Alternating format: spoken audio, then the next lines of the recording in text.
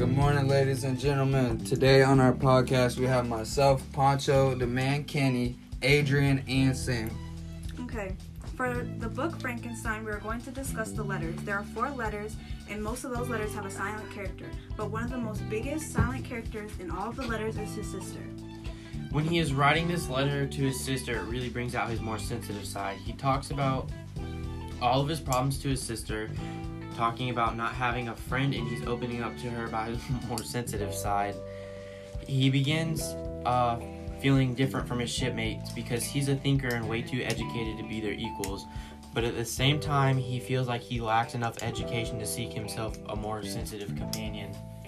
For example, he says, "You may think me a romantic, my dear sister, but I bitterly feel the absence of a friend." He goes on to explain how there is no one near him and no one there to approve or amend his plan. Excuse me. Another way that he shows he is kind of sensitive and caring is how many letters he writes to his sister. He constantly talks about how he feels and what he wished he had. His sister, if he was not in the story, she would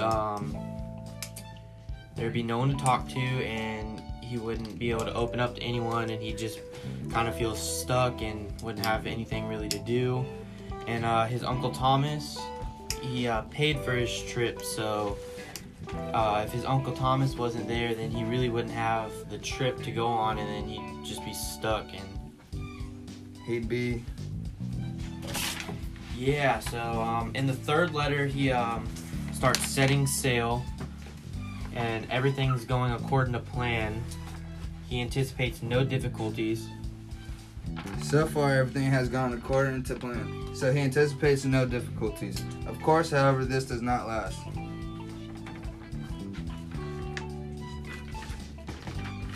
In letter 4, he describes the starting incident. His ship gets stuck in a thick sheet of ice. In the distance, the crew sees a gigantic figure moving across the ice in a sledge or dog sled. Oddly enough, the next morning, they encounter another sledge stranded on the ice.